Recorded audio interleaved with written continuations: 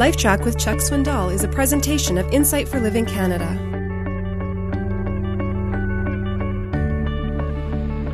There are all kinds of people in this world that want me to be just like they are.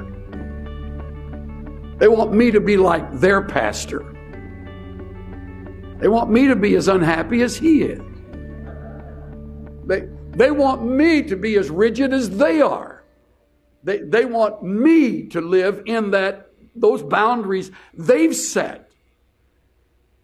All of that becomes legalistic demands that I won't bow down to. And I urge you not to either. I suggest we begin a resistance movement. Man, we could start something wild here, couldn't we? I mean, grace could kick in. You're liable to be free before you know it. Then you're going to be on your own, and then you're going to have to start thinking. Ooh, that's a fresh thought. I'm going to tell you the truth. I about ruined our marriage first 10 years. Seriously. I did everything in my power to make Cynthia a female Chuck. Does that sound weird or what? And I remember her saying, that's not me. And I said, I know, but you need to be like me. I'm not. Well, it was like that. I'm trying to make it sound better than it was. It was terrible. And she resisted me. She resisted that idea. She had every right to do that. Why? Because she's not me. You think of anything worse than two of me? One in a skirt and one of them in jeans? I mean, it's just not right. One's enough. Sometimes too much. Stop trying to tell somebody else how to live their life. Why am I yelling?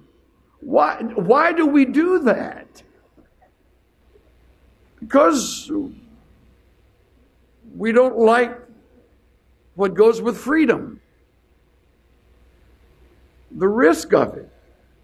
The process of being unique and original.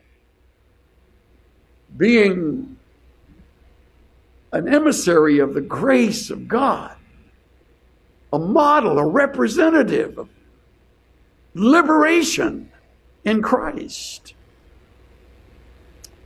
What you may not have, convictions about, someone else will. And what you have convictions about, someone else won't. Leave it alone. No one died and left you in charge. No one did. It's okay. One of the greatest decisions I ever made in my life is to stop trying to please everybody. I can't do it. I can't do it. My desire is to please Christ. And I've noticed when I do that, a lot of folks still aren't pleased because it isn't what they want. Truth be told, I don't care. I'm not here to please you. I'm here to answer to one other, and that's Christ. And the same for you. The same for you. I'll tell you, it's a wonderful way to live. Furthermore, you'll keep your marriage together. Some of you have become difficult to live with. And nobody called me, or no wife wrote me. No husband said, when you have a chance, come down to hard on women, okay? Or some wife about a husband. I just know how we're put together. Some of you are making the trip, already making it miserable for your spouse. Relax. I told you to throw your cell phone overboard. You haven't done that yet.